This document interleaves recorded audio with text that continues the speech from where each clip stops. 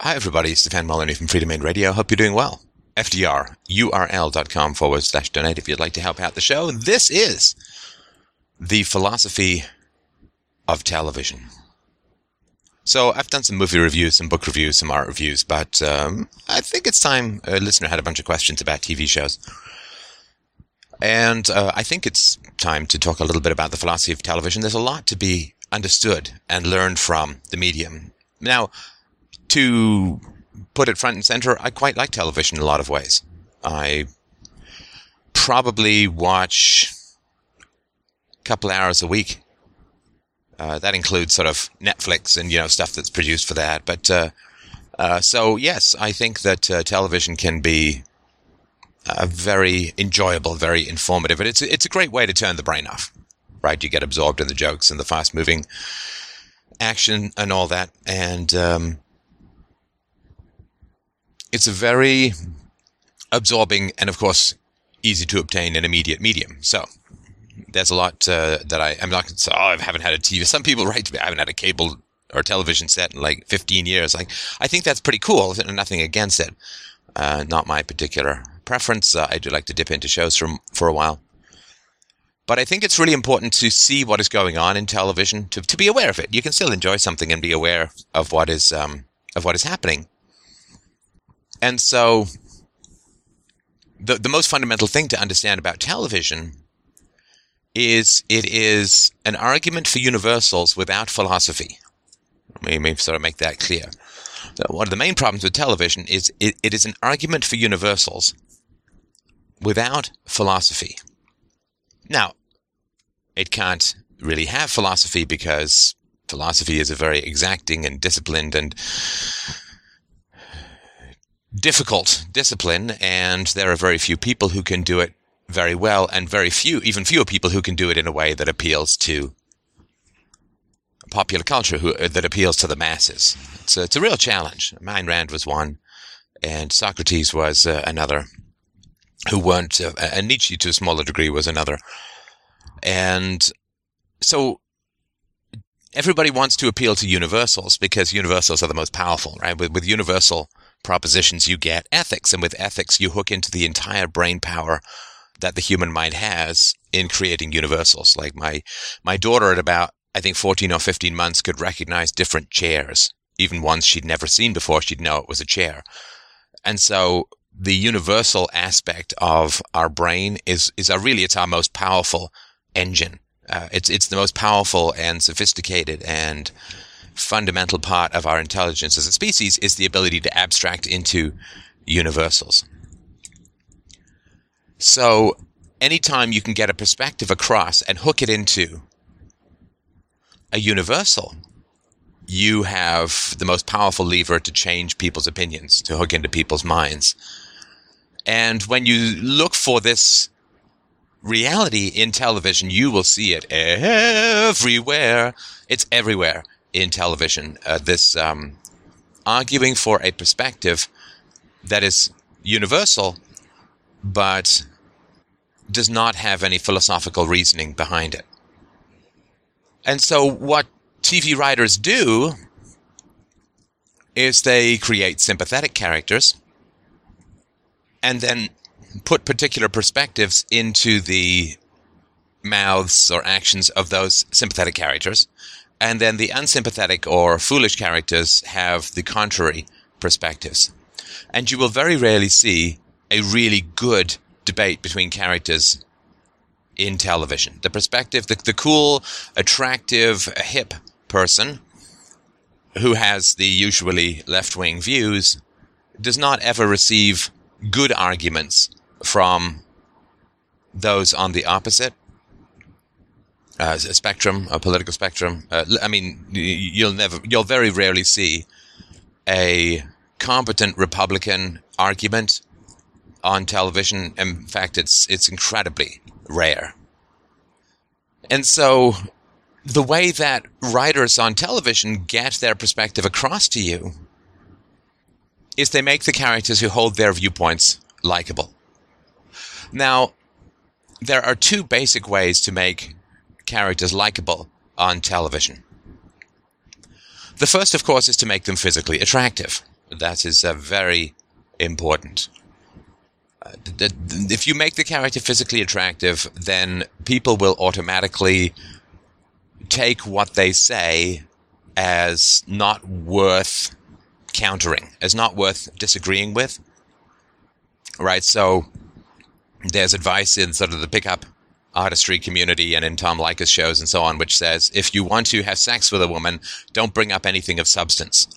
Don't bring up politics or religion or animal rights, because you just basically want to have sex with her. And if you bring up something that might engage her moral intellect, then she might change her position or change her mind. And so when we are around attractive people, our impulse is not to contradict nutty things that they say, but to nod and smile in the hopes that being agreeable enough will give our penis a warm sheath in which to insert itself. I mean, again, Nietzsche talked about this. He said that there are three kinds of people who almost never hear the truth: the very rich, the very powerful, and the very beautiful, because the reality distortion field around them, based on people's desire for the goodies they can bestow, power, money, and sex, it just means that they don't hear a lot of the truth. And the reality is, of course, you don't find people with crazier ideas than beautiful women, in my experience. And it's tough because, of course, everybody wants to date or mate or whatever with them. And so people don't say, well, you're kind of crazy. Oh, you think you have psychic powers? I'm going to give up any chance of access to the vagina in order to tell you that that's completely irrational. And I can remember one really great-looking woman that I was dating.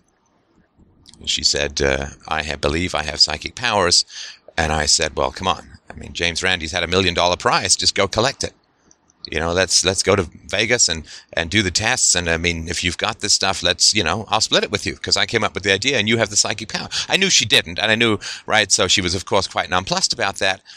And of course, if you're a beautiful woman, you can just reject one guy and there'll be like 10 more lining up to go out with you. So each individual guy is pretty disposable, and anything which displeases you can be wished away. It's not a universal, but it's definitely a trend. And so if you put your opinions into the mouth of a highly attractive actor, then the audience's skepticism is disarmed, right? And I mean, if you put opinions into a short, fat, bald man, then people are innately skeptical. Whereas if you have some tall, statuesque, beautiful, man or woman, then people's skepticism is disarmed. So and this is one of the reasons why, I mean, other than that we like to look at pretty people, it's one of the reasons why everybody wants to get pretty people to say their stuff, because you can then disarm people's skepticism without actually having to make a coherent, rational, or empirical argument. So that's one way of making sure that people are going to be more likely to accept your particular perspective, have a pretty person say it, and so on. Now, the other way in television that you get people to accept your perspective is, I'm not sure. This can so easily be used by evil. I am cautious to release the kraken of this particular perspective, but since evil people probably know about it and use it anyway, I don't suppose it can do a huge amount of harm. But just be aware of this. If you're evil, please don't use it for evil. And if you're good, please be aware that the evil people will disregard what I just said. So, one of the great revelations about society, once you understand that it has no principles whatsoever to speak of. It has no principles in society. Theft is bad, taxation is good, violently interfering with someone's moral conscience is bad, but passing laws and regulations is good. I mean, that there are no principles in society whatsoever. We have to give up our disbelief in Santa Claus, but retain our belief in walking on water guys and resurrections and so on, right? So there are no principles in society whatsoever. People only use principles to attempt to get other people to do what they want or give them stuff that they otherwise would have to earn. So once you get that there's no principles in society, and I notice I say in society, I believe there are principles, and I put forward rational arguments for those principles, but once you get that there are no principles in society, you will understand that people will always give way to whoever has the least problem with what they're doing. I'm going to make that very, very clear. People in society will almost always give way to someone who has no problem with what he's doing. And so, if you want people to accept your perspective, put it into the mouth of a beautiful person, a physically beautiful person, and then have that person have no doubt about the righteousness of his cause. No second doubts, no ifs, no maybes, no inner debates. Just a completely clear-eyed, unconflicted, no resistance, no emphasis approach to what it is that he or she is doing. All right, so if you want to advance the acceptance of gay marriage, and please understand, I'm not going to make a case for or against any of these positions. I mean, I have in other places, but this is examining television. This is not examining the content of the moral propositions, but the methodology by which they are advanced in the most popular medium in the West. So if you want to advance the cause of gay marriage, then you put very attractive people on the pro-gay marriage side, and you put unattractive people on the anti-gay marriage side, and you have the anti-gay marriage people have obvious tensions and problems and conflicts about what it is that they're doing, and have them say silly things. And you have the attractive person who is the pro-gay marriage advocate. You have the attractive person be calm and funny and appealing and attractively open-hearted and all that kind of stuff. And then you have the other characters react in the way that you want the audience to react.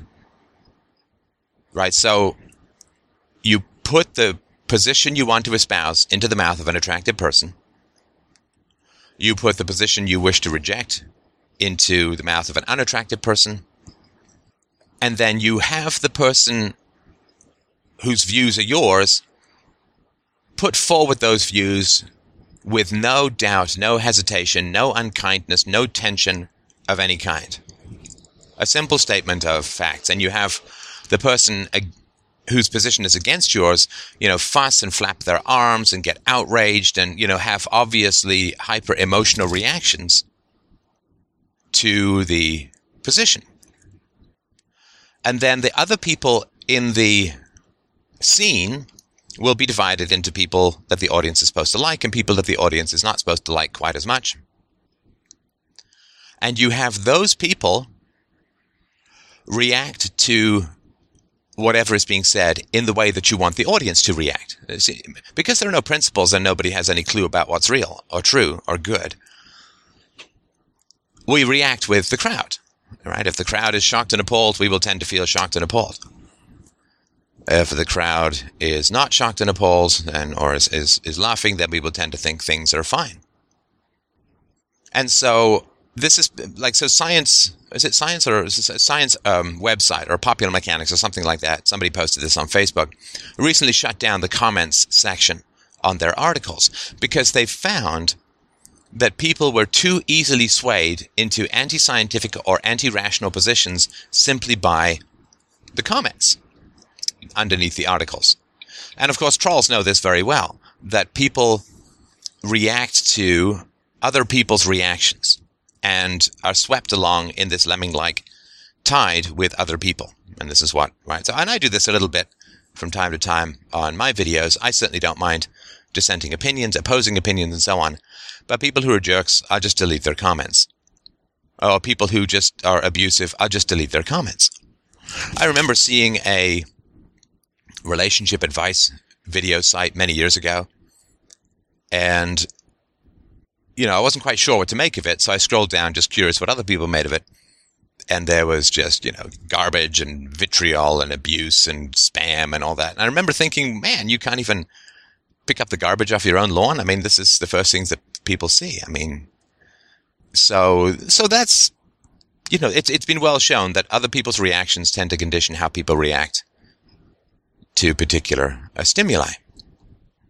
Now, if you look at another alarming piece of media, like a speech by Hitler, one of the mesmerizing things about Hitler is he is completely and totally committed to what he is talking about, and he has no inner conflicts. There's no doubt. There's no holding back. There's just 110% dedication to the nasty stuff that he's spewing out.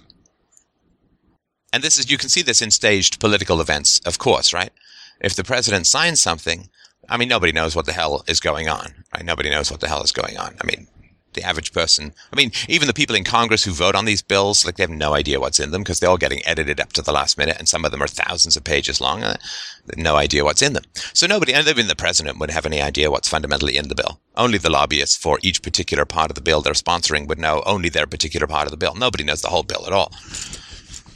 As I think Otto von Bismarck said, there are two things that people should not see being made: sausages and laws. And so when you stage something and you want to condition how people react to it, people don't know what the hell is going on.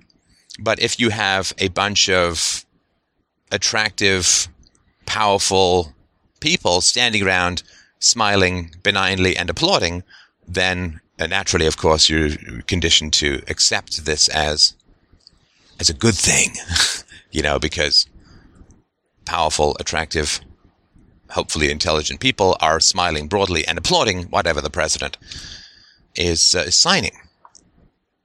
And so this is how you get perspectives across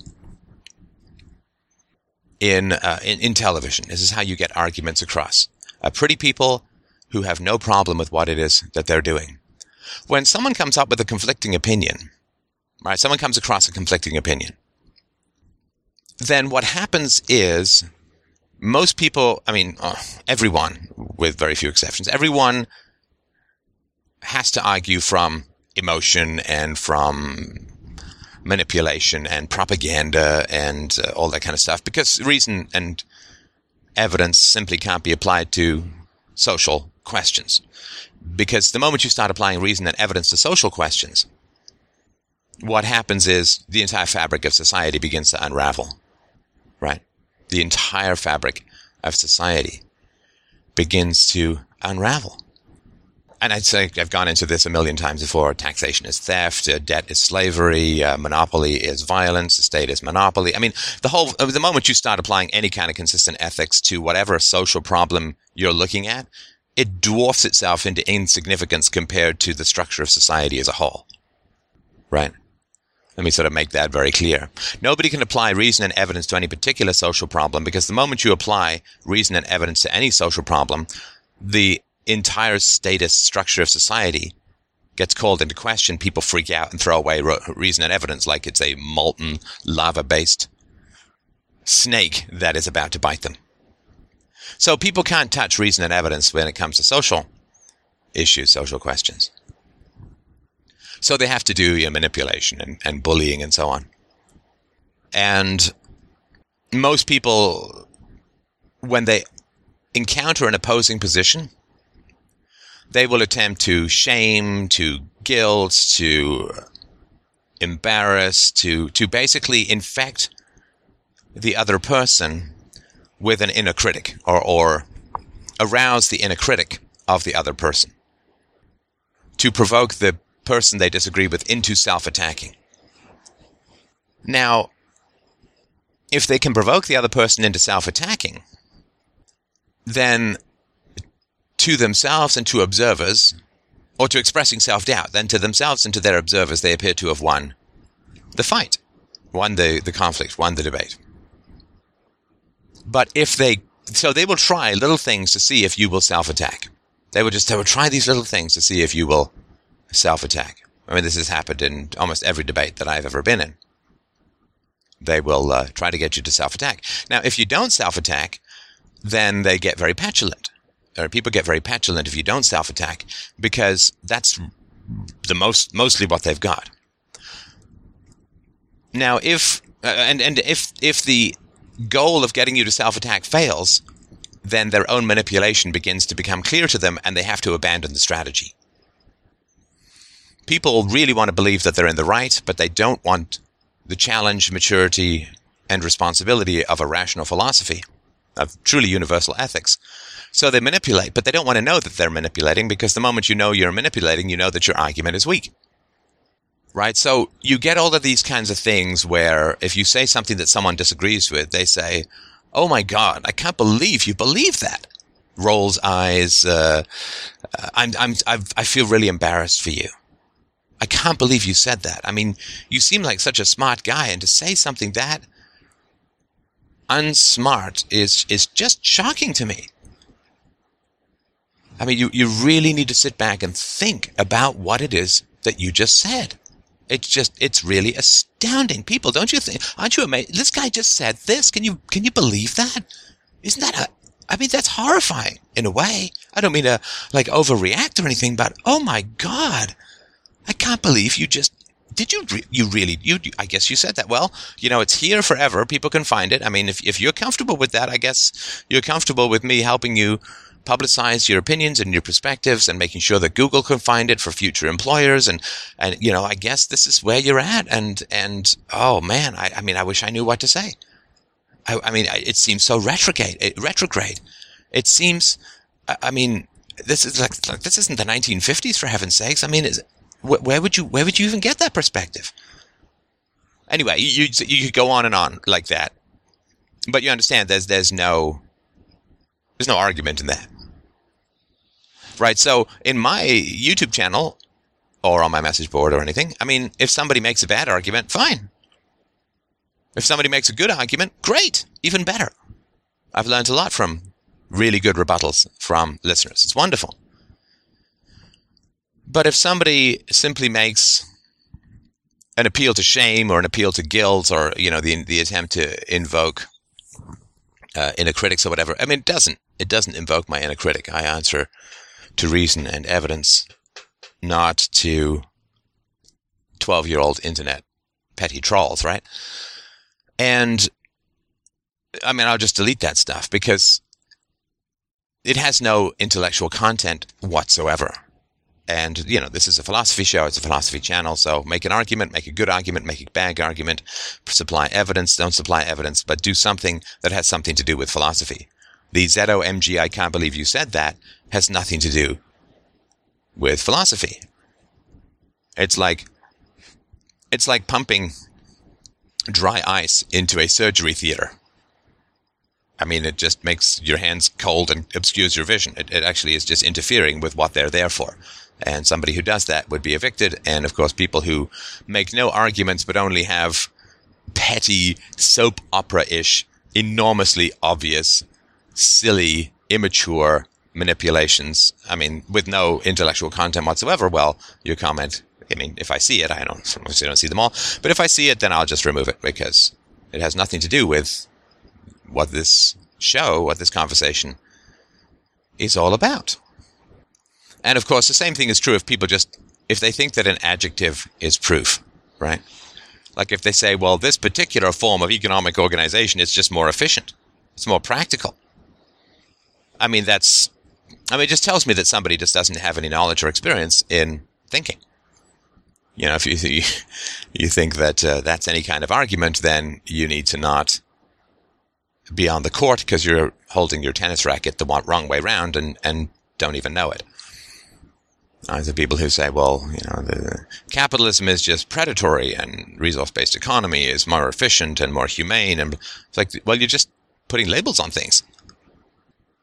You're basically a fat person getting the word thin tattooed on your forehead and going out to buy size 2 jeans. It's like, no, I have the label. I am the thing. The label makes the thing. The label is the thing.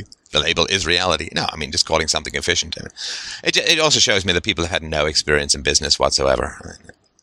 If I have 3 plans and I present those plans to my board, or I, present those plans to employees or whatever, and I say, well, Plan C, which I'm not going to tell you about, is the most efficient and practical, and therefore we should go with Plan C. Okay? I mean, nobody would accept that. They'd say, well, I don't know. How do you know that it's more? What are the facts? I mean, don't tell me your conclusions. Don't give me your labels. Show me your, show me your work. Right? As I always used to say in math class, right? Show me your work. But in television, you can't get that, right? You can't have your work shown, right? And that's really important. And this is the tip that I will give you, right? This is why I say to people, go to therapy, develop self-knowledge, become comfortable with your own assertions, right? Which means run them through the grinder of reason and evidence. And when you do that, you will no longer self-attack. It doesn't mean you won't be scared. It doesn't mean you won't be angry. I mean, the purpose of maturity is not to eliminate emotion. That is the nirvana of the slave, to have no feelings.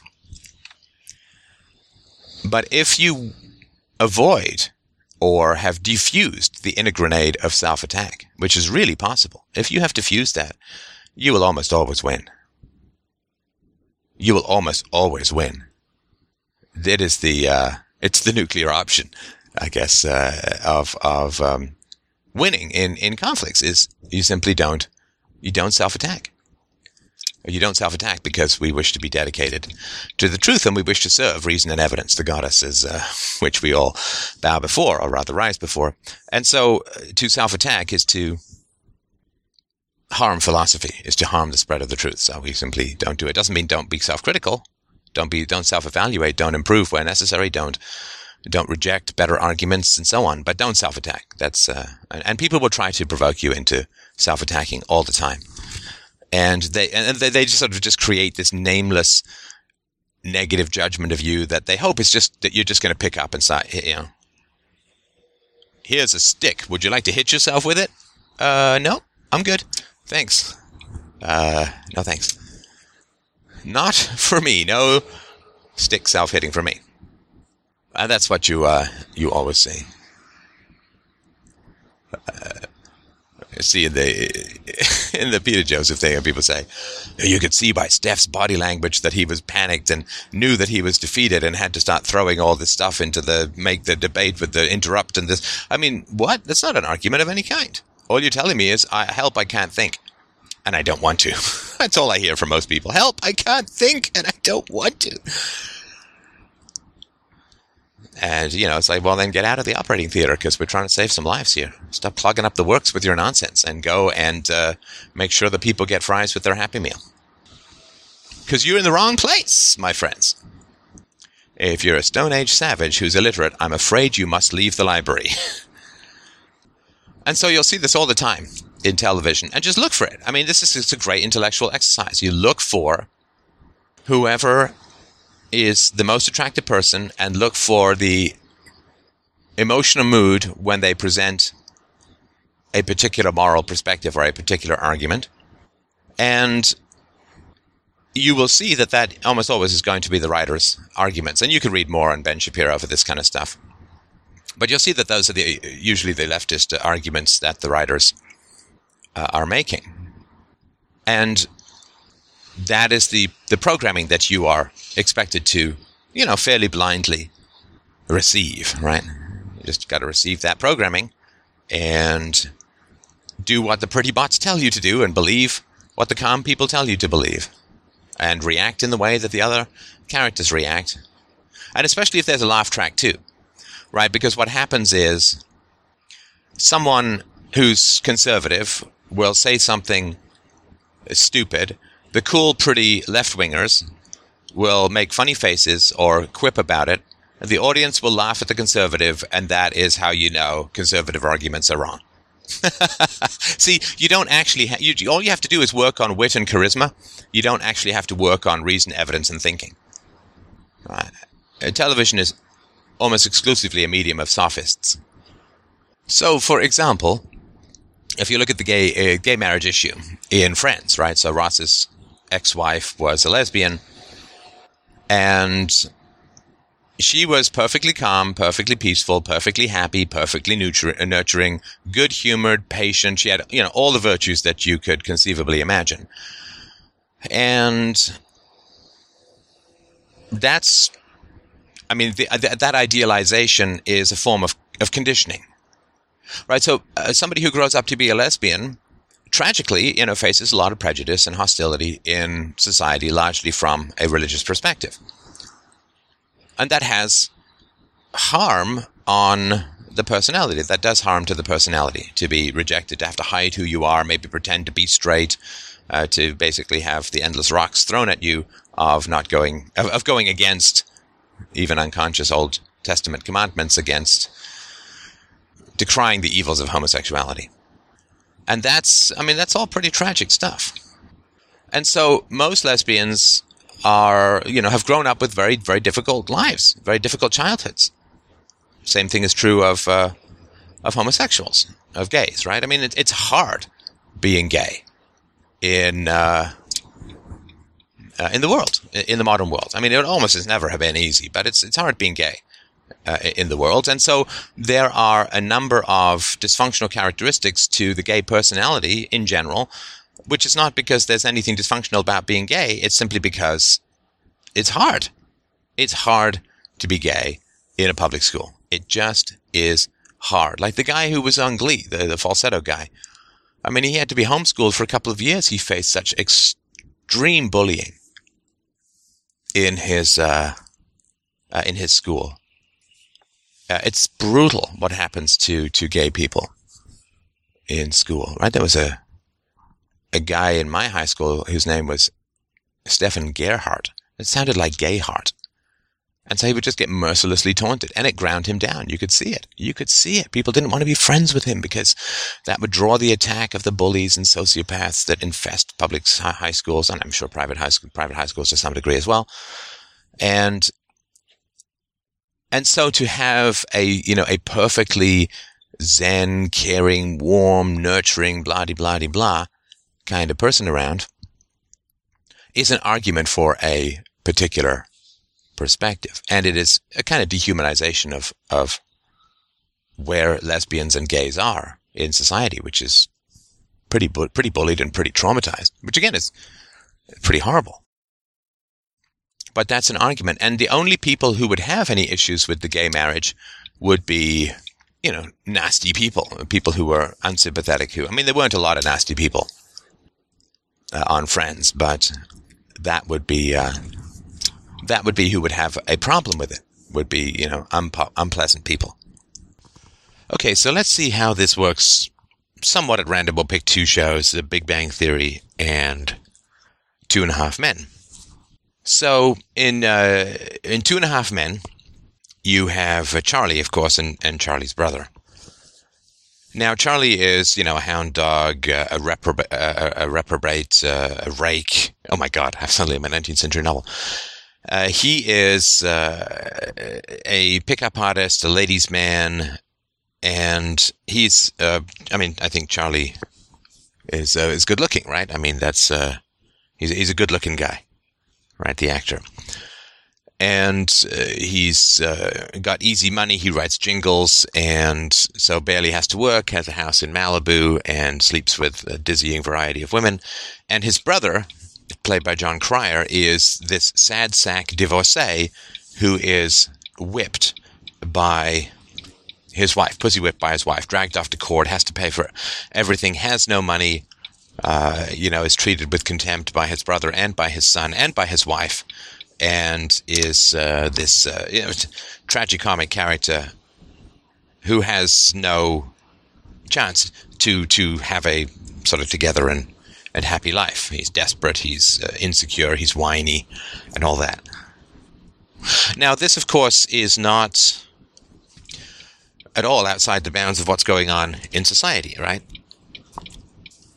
So I've listened to a few, I mentioned sort of earlier, there's Tom Leykis shows, and Tom Leykis does these shows where he basically tells guys, or at least gives his perspective on how men should have sex without commitment, without spending really any money, and protecting their assets and so on, to use women for sex and then move on and all that kind of stuff. Don't stay over, don't cuddle, all that kind of stuff. And it's interesting. It's kind of horrifying, but for reasons You can go listen to, just do a search for Tom Leykis, Leykis, Tom Leykis 101. I mean, he's a smart guy. He's gone through, he says, 12 years of therapy. He had a father who was an alcoholic, and that, of course, has significant problems. Has given him he's been married 4 times and so on. But in his marriages, he's protected his assets by making sure that the women sign documents that say when they buy communal property, or when he buys property and he's married, the woman will never have any claim to it and all that kind of stuff. So he's got out of 4 marriages with no alimony and so on, and he's never had kids. And that's, that's not easy.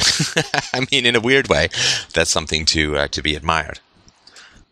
And so in 2.5 Men, you have a guy who's putting forward a particular position, which is that women are trash to be used for sex, and Charlie has no particular problem with his position, right? So Jamie Lynch plays a psychologist or psychiatrist, and there are some very funny scenes where he is explaining to her what he's trying to do and he's completely innocent as to any negative consequences and so on. And of course, the negative consequences of casual sex are never really discussed on daytime TV. So in Darren Star's 90210, back in the 80s and 90s, I don't know, I never really watched it, but there was a losing your virginity scene, and then the network censors made the writers write in, or the network executives made the writers write in a pregnancy scare afterwards, so that they felt it sort of balanced the view of sexuality. But while the character Charlie in 2.5 Men sort of joked about he's had STDs and so on, he's never had an unwanted pregnancy, he's never had a sexually transmitted disease or anything like that. So that's, I mean, that sort of punctures the reality and so on. And because he's got money and, good looks and a full head of hair or whatever, right, he can continue to do what he's doing. I mean, Tom Leykis, who puts himself as a -1 on the attractiveness scale, to which I may in fact concur. I mean, he's like at least $110 overweight and all that, and balding, but he's basically saying, well, women will have sex with you if you are rich and famous and powerful, and it doesn't matter what you look like, because women are drawn to money and power and fame. And he does not look like a pickup artist, but I guess we can take him at face value that he picks up a lot of women. And this polarity, and we'll talk about the polarity, particularly of masculinity, in The Big Bang Theory in a minute or two. But in 2.5 Men, there is this polarity. So either you treat women with contempt, or women treat you with contempt.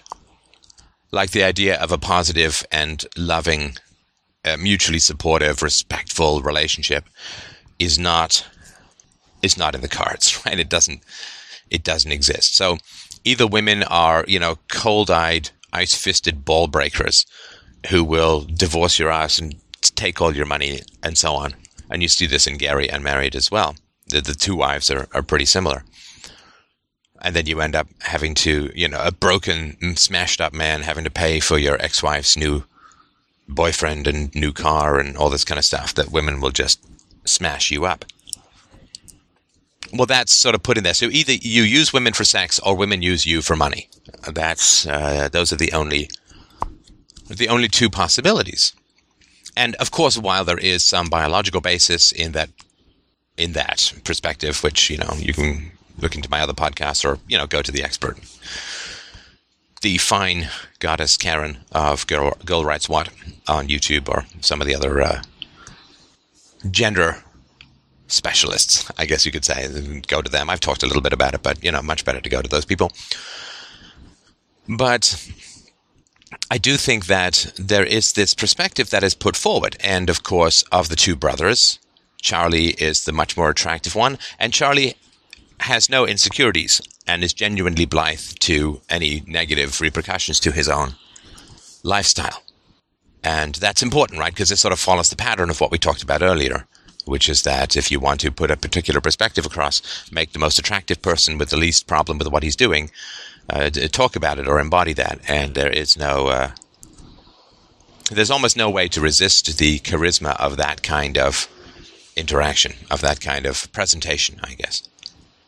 the fact that Charlie Sheen is kind of mental is not inconsiderable, right? I mean, he's been caught with prostitutes, with drugs. I mean, he's kind of mental in many ways, and the idea that he would end up with a loving relationship and so on is pretty wretched.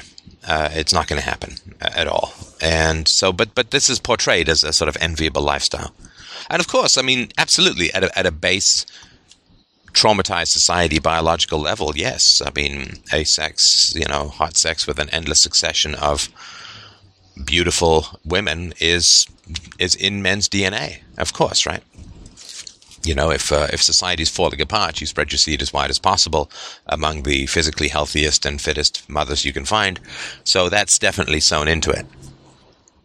The degree to which that continues to destroy society is, of course, not of particular concern to your biological urges. But so there is this polarity. There is no, and of course, their mother is a narcissistic ballbuster as well, who is only concerned with her own happiness and pleasure and barely pays any attention to her children, and attempts to hang on to her youth in the same way that Charlie attempts to hang on to his youth as well. So this is an argument for hedonism, for being a sociopath, for being a user of people. Because the brother who has some compassion and concern and care and wishes to treat women well is laughed at by both men and women in the show as a spiritless sap who has as much attractiveness to women as lukewarm kiddie pool urine-soaked water.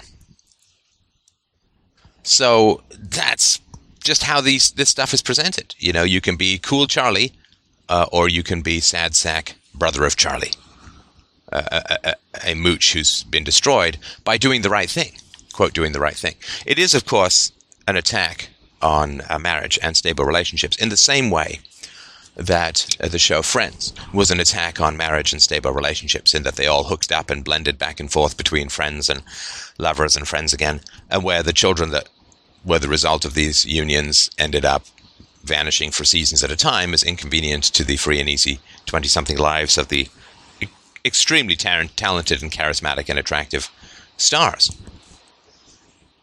And so this was something that is important to understand. The assault on marriage has been going on forever. And people on the left dislike marriage because people on the left aim to expand the state. And strong marriages, stable, intact marriages, diminish the power of the state.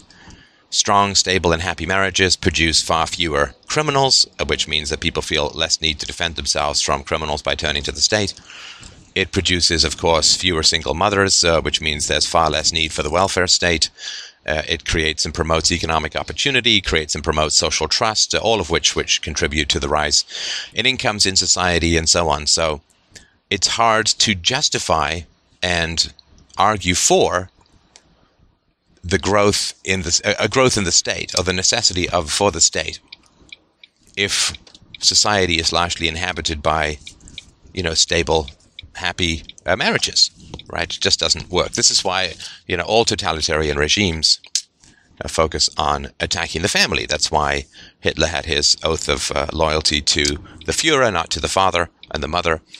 And this is why in the Communist Manifesto, the attack on family, on traditional marriages is explicit. So all those who attack the traditional forms of marriage are promoting totalitarianism to one degree or another. Now, don't get me wrong. If you're listening to this for the first time, I am not a Republican. The Republicans dislike the state and want to shrink the state, but only because the state is secular and interferes with the irrational authority of religion, right? And so this is why if you are on the left, you tend to be more secular and more skeptical, because you don't like the degree to which religion interferes with the irrational power of the state. And if you're on the right, you tend to be religious and for small government, because you don't like the degree to which the secular state interferes with the irrational authority of your particular deity. So, it's 6 of one, half a dozen of the other. Do you want to be ruled by bloody-headed ghosts or jackbooted thugs. It is, do you want supernatural horrors or secular horrors? The no horror checklist remains still to be talked about in society as a whole. So, one of the things that has occurred in television, it has become much less issues-driven. And the reason, of course, that it has become much less, I mean, if you sort of compare it to MASH, All in the Family, and even Family Ties with its attack upon Republicans, endless, boring attack on Republicans that was only saved by the undeniable eighth wonder of the world, which is Michael J. Fox's continuing charm, then you can see that issues have become much less prevalent in television. Now, of course, the reason why the television shows, which are, mostly left-wing, highly liberal media people, the reason why that has become so much less issues-driven is because the issues that were promoted by the left throughout the 60s, 70s, and 80s and 90s have all catastrophically failed, right? I mean, the war on poverty is a complete failure. The war on illiteracy, the war on ignorance, the war on drugs. I mean, it's all a complete and total failure. And sorry, to be clear, just to sort of tidy up where I misspoke, the war on drugs was not promoted by the left, but rather by the right, because religion as a hallucinogen doesn't like competition of chemicals where superstition is the main drug of choice. And that's why you'll still see on the left attacks on the war on drugs and so on, right? But you don't see, we need more welfare state, we need bigger teachers' unions, we need more government spending, we need more education spending, you'll see these attacks on, gay marriage has become the thing and all of that. And the reason why you don't see a lot of issues anymore, like in the Friends issue, they never really dealt with poverty. Nobody ever complains about taxes. And of course, you talk to people, they will complain about taxes quite a bit. Nobody ever mentions the national debt. Nobody ever mentions problems in government schools. Nobody ever mentions bad teachers. These are things that people actually have significant problems with. And yet you simply can't have that talked about in left-wing media. Now, they can't talk about more because they've already gotten so much of what they wanted, particularly in the 60s and 70s, that they can't argue like a little bit more and we'll be fine. That's just not credible, right? Well, the government needs to increase its welfare spending and everything will be fine. I mean, there's no possibility that with America $17 trillion in debt that anyone can say that, a little more government spending and we'll hit paradise. And so you go from the activism of MASH and the activism of All in the Family and the activism of Family Ties and so on, to the nihilism of Seinfeld and the nihilism of Two and a Half Men and the nihilism of The Big Bang Theory, which we'll get to. They have no more solutions. The issues are all tired and worn out, and yet, of course, they can't ever admit fault because they're ideologues, and therefore they've just turned to empty entertainment in a sort of bitter spite against a universe that did not grant great virtue to their evil doctrines. So I think that's important to understand, that the way things are talked about in the two sitcoms that we're discussing here is this irascible hostility between the sexes is really there, and is being really talked about a lot in sitcoms. And this, of course, is after decades and decades of the left promoting egalitarianism and benevolent and beneficial equality between the sexes, right? So after you've had 40 or 50 years to propagandize everyone, then you should expect that the relations between the sexes would be positive. But it's hard to think of a time when they have been portrayed more negatively than in the modern television show. The relationships between the sexes are pathologically dysfunctional, hate-filled, hostile, and contempt abounds all around. This, of course, was not the stated goal of the left in promoting radical feminism and the equal rights amendments and so on, but this is nonetheless what is occurring. So let me sort of tell you two things that you won't see ever on television because it's so left-dominated. You may hear about it talked about on conservative radio, maybe. There's one of these I have heard, but the other one I haven't. So let's imagine a scene in a modern television show where a bunch of parents are sitting around, and then they have a single friend who's a teacher who's also hanging out with them. And the parents are all sitting around and they're saying, "Oh my God, it's so incredibly inconvenient. Like, I can't believe just how screwed up our system is. Why do I finish work at 5 o'clock and school lets kids out at 3 o'clock? I mean, how ridiculous is that? I mean, and then this summer's off. What the hell are we supposed to do with our kids for 8 or 9 weeks in the summer? Like, who would conceivably design a system like that when we've been encouraged for both parents to go out and work? Who the hell would design a system where your kids get out 2 hours before you do? There are all these endless breaks and holidays, weeks off here and there, and then 8 or 9 weeks off in the summer when parents have no place to put their kids. It's insane. Who would design this kind of system? And then they turn to the parent the single person who's a teacher. And they'll say, yeah, like, I get, you like summers off. I get that. You like your summers off and you like finishing work at 3 o'clock. Oh, of course you do. And I get that it's the law, and I get you've got a big union, and I get you got all this power, and we're just parents and helpless tax-paying cattle, and there's nothing we can do to stop you. But just once in my goddamn life, I would like some teacher to say, I'm sorry that it's really inconvenient for everyone else on the planet who's not a teacher, particularly those who are parents. I'm sorry that it's ridiculously inconvenient for parents the way that the school year is structured. It is horrible. I mean, of course, it was structured originally through the free market to help farming families, right? Kids get off early, they can help with the chores, and parents are home because they work on the farm, and summer's off for farm work and so on. Yeah, that all makes sense. But now it's just ridiculously inconvenient. And I'm incredibly sorry about the extra cost this imposes on parents. And I'm not just talking about teachers working not much at all in summers. I'm talking about how parents have to hire like nannies, and they have to have daycare, and they have to have summer programs and summer camps to have some place to put their kids. Like, I'm sorry about the thousands and thousands and thousands of dollars per child that parents have to spend so that I can go home at 3 o'clock and have my summers off. Because the reality is, if I wasn't imposing all these extra costs on parents, they could work less. Like, if I simply extended my school day to 4 o'clock, then parents they would save all this money by being able to go pick up their parents after school. And so everyone could work till 4 o'clock. Parents wouldn't have to work to 5, and I wouldn't be able to get out at 3. If I just worked summers, and then parents could take the time off. They'd get extra vacation time because they wouldn't need to be spending all this money on programs and daycares and nannies to pick up their kids after school and all this kind of crap. Plus, it would be healthier for the children and better for the kids and all that. So, just once I'd like to hear a teacher say, I'm sorry. I'm really, really sorry about imposing all of these horrible extra costs on society as a whole just so that I can have afternoons and summers off. So for like teachers who are parents, I mean, it's a fantastic deal.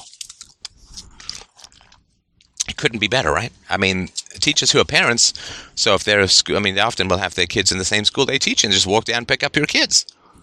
Because, as a teacher, you get off at the same time your kids do. Yay! Lovely for them. And of course, you get all these delicious summers off. You don't have to worry about putting your kids in camps because you don't have to go to work because you're a teacher. So just once, I would really like for there to be a show, and it doesn't have to be a whole scene. It would just be like you entitled mofos, basically. Like, and I get as a teacher, you can't change it individually either. Like maybe if you got all the teachers together and said, if we really were focused on the best interests of the children, if we really were focused on the best interests of families, we'd stop imposing all these horrible schedules, incredibly inconvenient and terrible work hours for the parents and for ourselves. And we would stop imposing all these horrible costs that parents have to spend because of our ridiculously entitled set of benefits, right? Just once, that would be a pretty cool thing to hear on a show. And all of that is true. Any teacher who says, well, I really care about the kids, I want the best for the kids, it's like, well, the kids should be with their parents and not a nanny. The kids should be with their parents and not in a daycare. That would be the healthiest thing.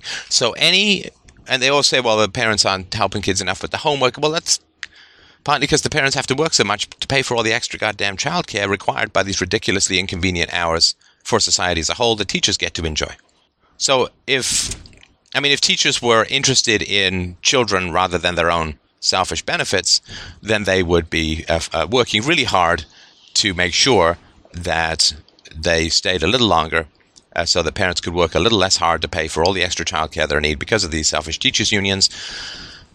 And they would work to eliminate these summers off and all this kind of stuff, right? If they really care. But of course, I understand that no teachers are going to sit there and fight hard for extra hours and time off. They're not going to fight against time off in the summer. I get it. It's wonderful for teachers. It's beautiful, especially for teachers who have children. It just really fucks everybody else in the wallet and in the heart. But are you ever going to see a scene in a television show with, it's certainly in a comedy, you could have an IRS as a bad guy. Lord knows the IRS is hated enough, but you could have it in as a bad guy. But you're just not going to see that. And you're not going to see anyone criticize teachers, and you get that, right? And that's partly because, of course, although writers in Hollywood tend to be very rich, they get paid a lot of them do have their kids in public schools, and they would be afraid of repercussions, right, against their kids for speaking out against teachers. That would be one thing. And statists and left-wingers are more statist than right-wingers. Less religious, but more statist. Statists desperately have to praise teachers, government teachers at all times, because they're the ones who create the intellectual manure that the weeds of statism grow in the minds of children. So you'll never see that, right? Now, the other thing, too, is that you'll never see this conversation on, say, 2.5 Men, which is why I would never be a writer for 2.5 Men or any of these media. But you'd never see a conversation where the woman says, the ex-wife, right? So this brother's, John Cryer's character, his brother's ex-wife. Ex-wife says, well, I don't need a man. And the husband says, you don't need a man? Are you kidding me? You're not seriously saying that to me, are you? You needed men to evict me from the house, policemen. You needed judges and lawyers who were a good chunk of them men to argue your case in a very, very female-friendly family court system. You need men to threaten me with jail if I don't pay my child support, I don't pay my alimony. The idea that you don't need men is insane. You rely much more on men as a single mom than you ever did on me as your husband. You need, and if the single mom is poor, you need men pay the majority of taxes, and you need men to pay for all of your benefits. You're incredibly dependent on men. Much more dependent than you ever were when you're married. This idea that by welding your uterus to the black power of the state that you have somehow gained independence from men is ridiculous.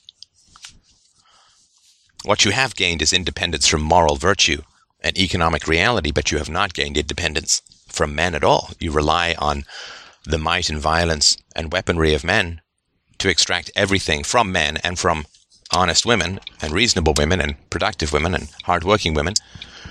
You need the might and power and weaponry of men to extract everything that you need, everything that you want. So, no, don't tell me that you're independent of men. You are far more dependent on a wider variety of men than you ever were when you were married. The difference is that those men aren't going to demand anything from you in return, other than a vote, which I'm sure you'll be happy to supply. But you're never going to see anything like that on television. Well, because, of course, the majority of television watchers are female, or the idea that there's a sisterhood, right? A sisterhood of women. I don't think you're ever going to see any female character say to a poor welfare mom and say, you ain't my sister. You ain't my sister. I'm working hard. I got no money for my kids because I got to pay for your kids. You ain't my sister. You my enemy. My responsibility has to pay for your irresponsibility. My birth control has to pay for your march up the Buckingham Gardens Avenue called a vagina.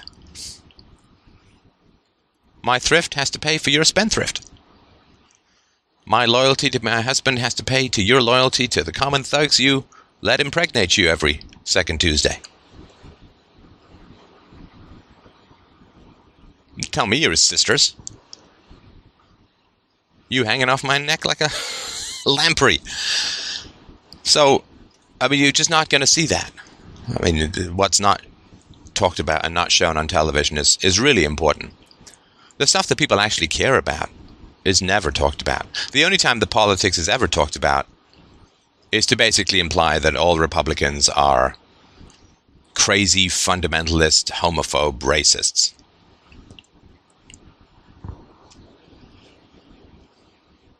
Now, there was a season of The West Wing, I think it was the last season,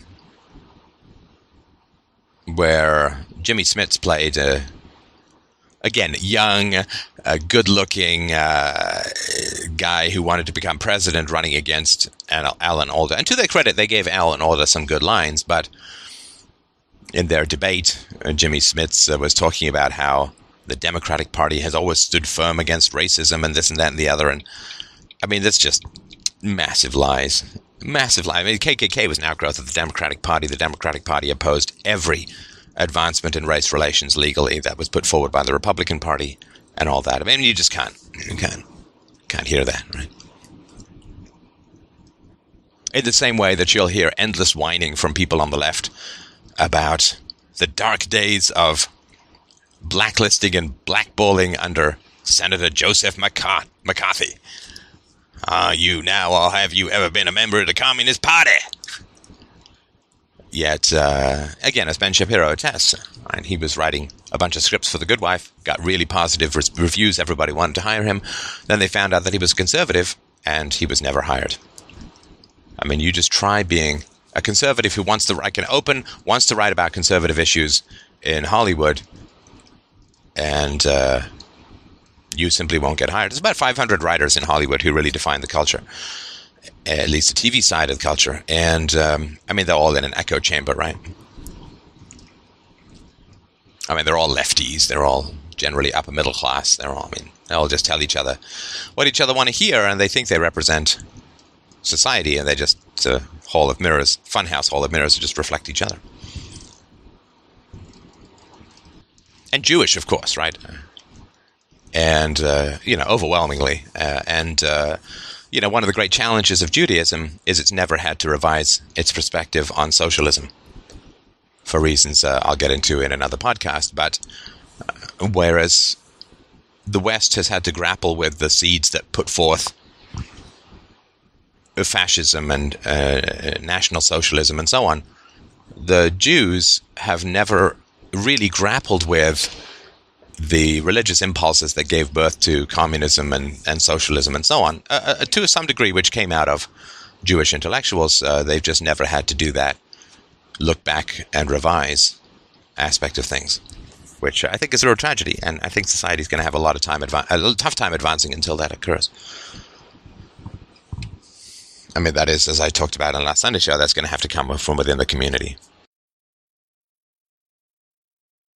So this stuff, I think, is really important to understand. So let's turn to the show. I think it's the same. Chuck Lorre is the producer. It's the show Big Bang Theory. Now, in the Big Bang Theory, again, statism can never be discussed. Statism permeates the entire show, but statism can never be discussed. So, for instance, they all work in government-protected, tenured jobs in government-sponsored universities, pursuing largely government-funded research. None of them have to deal with any customers. None of them have to compete in the free market.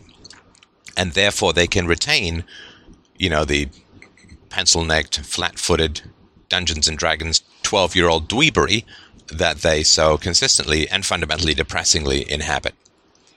Right, so the engineer works for NASA, he doesn't have customers, he's not trying to sell something in the free market, and so he can continue to be a sort of creepy, annoying guy. I mean, imagine if he was in the free market and was that sort of creepy and annoying and sexually inappropriate. I mean, he wouldn't last 3 minutes. Sheldon, the tall visitor from another dimension, is endlessly annoying, and if he had customers or had to manage employees or had to be managed by someone rather than live in splendid state-sanctioned isolation in his tenured bubble, would be fired within a week or two, no matter how brilliant he was, because he would be impossible to work with. And, I mean, so the other characters, that they don't... I mean, they're institutionalized. I mean, they eat in government cafeterias. They work in government labs. They're pursuing government projects. They only care about government funding. Statism defines their entire lives and keeps them in an emotionally retarded state. Imagine if they were all fired from their jobs and they had to become entrepreneurs. Now, that would be a show with some growth, right? That would be a show. It would actually be a lot funnier as they struggle to overcome their emotionally crippled, wildly immature, delusional lives, because there would actually be consequences to them being emotionally idiotic. I mean, they can't get fired from their jobs. But if they suddenly decided to raise capital and all go into business together, then what would happen is Sheldon would alienate the potential investors, and therefore he would have to change, right? There'd be a female investor that the engineering guy would hit on in his creepy way, and that female investor or employee or customer would be creeped out, and there would be negative repercussions, and so he would have to change his behavior. He would have to deal with his demons, right? But everyone in the world, with the exception of Penny, right, the cutie across the way, they're in the free market. Sorry, they're all in the state. Everyone else... everyone who's the dweeby heroes, they're all in the government, enmeshed in the government, not subject to the discipline and maturity necessary in what's left of the free market. And Penny works as a waitress.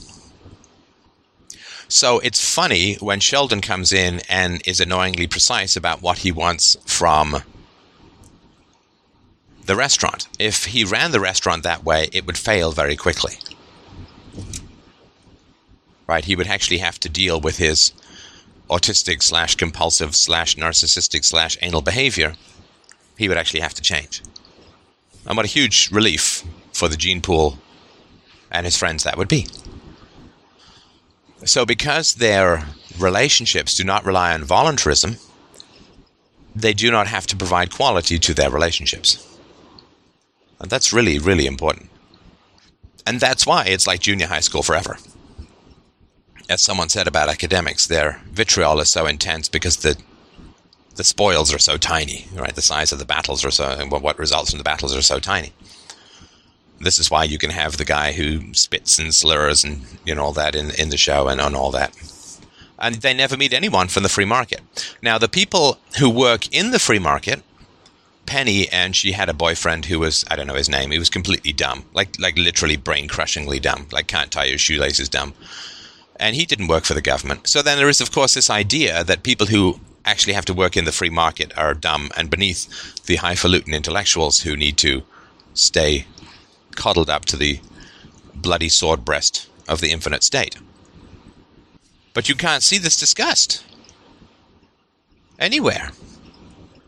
You did see it pop up very briefly in a pretty good movie called Shadowlands, which I had to watch twice to really appreciate it. Well, the first time I watched it was with my mother, so that was a little hard to appreciate. But in Shadowlands, he's Anthony Hopkins. This is no spoiler. He plays a tenured professor. I'm not going to give anything away. And he talks to another tenured professor, and he says, "Don't you ever get a sense of futility and of waste?" And he says, "Well, of course." And then basically shrugs, like, "Well, what are we going to do about it, right?" So, of course, they're not going to change, right? At all. And they can look down with contempt at those who actually have to earn their living in the free market. Penny has a more functional, emotional personality, because if Sheldon were a waiter and Sheldon tried to treat his customers the way that he treats his friends and colleagues, Sheldon would be fired. And Sheldon would continue to be fired until he ended up homeless or changed. And he would work to overcome his problems if those problems have negative consequences, but they don't. And that's what's so depressing about the show. Well, once you get that they are stuck in emotionally stunted lives, where they're going to keep doing the same bullshit over and over and over again because they're stuck in a bubble of coercion. They're stuck in a status bubble. And that one of the reasons why Penny has to work in a restaurant is because there's not enough capital to fund any kind of business that might employ her in a higher capacity because these guys are siphoning off so much tax money in grants and salary and benefits and all that, right? Once you get that they're parasitical on the people that they condemn, and that's natural, right? Everyone who's a parasite condemns the host. Because if they don't condemn the host, then they recognize that they're negative to the equation, right? So you do see this constant attack on the free market in these shows. You know, Charlie gets lots and lots of money for writing stupid jingles. Well, isn't that bad, right? It's like, well, if there were stupid jingles that anyone could do, then he wouldn't get paid lots of money for it. I bet you it's really hard to write a great jingle. Bye, Menon, 967-1111, phone, pizza, pizza, hey, hey, hey. And those things are hard to write. And I bet you the people who write them have invested a lot of time and energy. They don't just sort of roll out of bed, write a great jingle, and go bang 12 stewardesses in a row. Right? So they have to pretend that the free market is stupid and easy and all that. Only idiots. It's no problem for idiots make money and all that kind of stuff. That's natural. Because if you are a parasite, then the host you have to condemn, right? It's the only way you can justify your parasitism, right? Which is why people who work for the government and work for NASA say, well, we wouldn't have space exploration without the government. Like, space exploration is just this absolute necessity, and that people should die because they can't afford medical treatments because they have to pay for space exploration through taxes. And that's fine. Because it's true that hundreds or thousands of people died because they couldn't afford medical treatments to pay for the space program, but it's okay because we got a moon rock. And for people who like moon rocks and who don't like people, that seems entirely fine. And so you have this polarity, right, in that masculinity is either like dumb oxen brutality, idiocy, right, the Homer Simpson stuff, or masculinity is this fragile hibiscus that is neurotic and all this kind of stuff, right? And I mean, the perpetual childhood is really portrayed in the engineer guy, who's explicitly explained as Jewish and who has this screaming god-awful mother off in the sidelines and so on. And he's still living at home, although he's got a job and can't leave and has to ask his mother's permission for everything and so on. It's explicit that their childhood is going on forever. But the question is why? And the reason why is that childhood is a state of non-voluntarism, right? When you're a child, you really don't have much say in the company that you keep. I mean, you don't have any say in who's your family, your brothers, your sisters, your cousins, extended family, aunts, uncles, grandparents. They're all just there. You don't have any choice in that. And you sure as hell don't have any choice in who you go to school with, because that's all assigned to you and you have no choice. And even your seats are assigned to you. You don't even have any choice of who you sit next to and so on. And so all that is non-voluntary is an extension of childhood. And so when people are forced to pay for your paycheck because you're a tenured government-protected status professor or academic or researcher or whatever, then you are in a state of non-voluntarism. Voluntarism is not conditioning your relationship. And all those who stay in this involuntary or coercive protected environment remain in a state of perpetual childhood. Except that the whole point of childhood is to outgrow it. It becomes a parody of childhood in the same way that flamboyant homosexuals are a parody of femininity. And so there is a lot of wisdom in these shows that I'm sure escapes even the writers. I mean, because you could do a couple of Big Bang Theories where they try and raise funding and go, and they realize that they're completely incompetent emotionally when it comes to dealing with people who actually have a choice in dealing with them or not. When they actually have to go out and compete with people, then they will realize very quickly how incompetent they are, and it would be wonderful if they then tried to get back into academia but couldn't, and then actually had to grow and change as people. That to me would be a very satisfying show. I watched it a little bit. I guess too depressed with it. It was too horrible to think of just this state protected festering. People who don't grow, they don't just sort of stay the same. It festers, right? That which does not grow decays in nature and in the soul. And so watching this decay occur was just too depressing to keep watching. The same thing was true with 2.5 Men. The show is And of course, so you could say, well, why, these guys are selling their shows in the free market. Why do they hate the free market so much? Well, because they have to sell into people who've gone to government schools, right? They have to sell into people who've had endless amounts of propaganda about how evil the free market is and how good the government is and so on. Of course, it's completely hypocritical, and they're desperate to get all the money.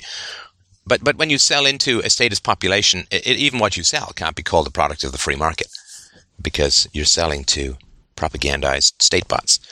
So anyway, I hope this is interesting. Please let me know if you'd like anything more like this. As always, I bow to your needs, preferences, and desires as listeners. So thank you so much to Van Molyneux from Freedom Main Radio. Hope you have a wonderful day. Once more, FDRURL.com/donate to help out. And of course, if you would like to subscribe, you can go to YouTube.com/Freedom Main Radio to subscribe, which we would really appreciate. And last but not least, if you'd like to give us 5 stars, I would like, whatever stars you think the show is worth, you can go to FDRURL.com/iTunes. Thanks a mil. Have a great day.